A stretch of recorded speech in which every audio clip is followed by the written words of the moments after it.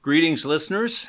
Glenn Van Eckeren back with you to share another little leadership lesson, from an old guy. I'm excited to share this fun lesson with you entitled, I Can't Swim, or if I were to subtitle it, Maximize What God Designed People to Be. I believe Andrew Grove was right. You have to understand what it is that you are better at than anybody else, and mercilessly focus your efforts on it. Leaders also need to understand what skills, talents, and abilities people possess, and then passionately steer them in the direction of what they were designed to be. For instance, one night on their back patio, some forest animals discussed the importance of education for the future success of their children. A committee was formed to consider starting a charter animal school for success. The Forest Board of Education approved a curriculum which included courses in running, climbing, swimming, and flying. It was decided that all the animals should take all the courses to become well-rounded adults. Everyone was excited about the new school, but the curriculum created quite a stir.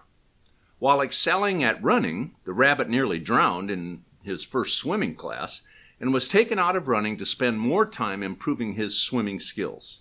The rabbit got a concussion in his first flying class, so he missed several days of school and ultimately dropped out. The duck was a phenomenal swimmer, but running was not her forte. She got detention for refusing to move from waddling to running and was provided private tutoring during detention to work on her running skills. The duck's web feet got infected, so she failed running and received only average grades in swimming for missing so many classes due to infected webs. The squirrel started at the top of his class in running, climbing, and flying, jumping, from tree to tree, but the instructors pushed him to fly without landing on branches, and that, of course, was a disaster. The squirrel was hospitalized with 4 broken legs and was suspended for excessive absences.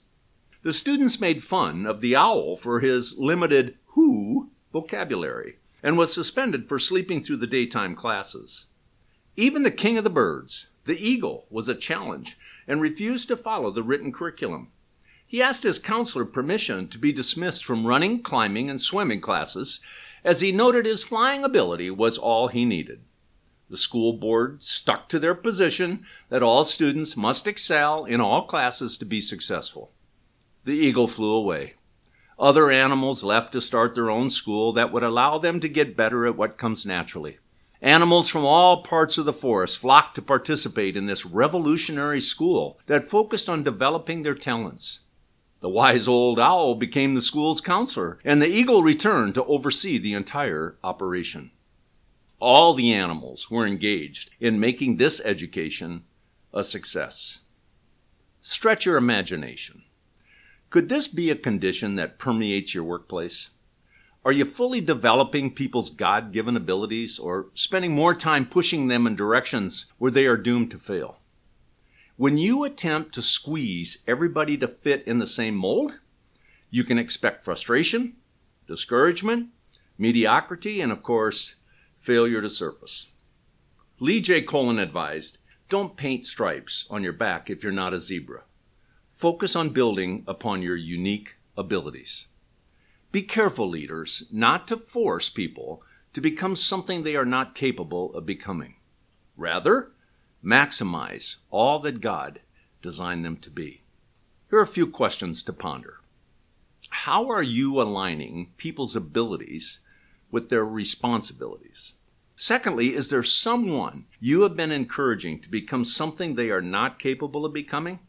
And how might you redirect their energies and your support? How flexible are you at individualizing your leadership to meet the individual needs of your team members? So until next time, get focused on maximizing what God designed people to be.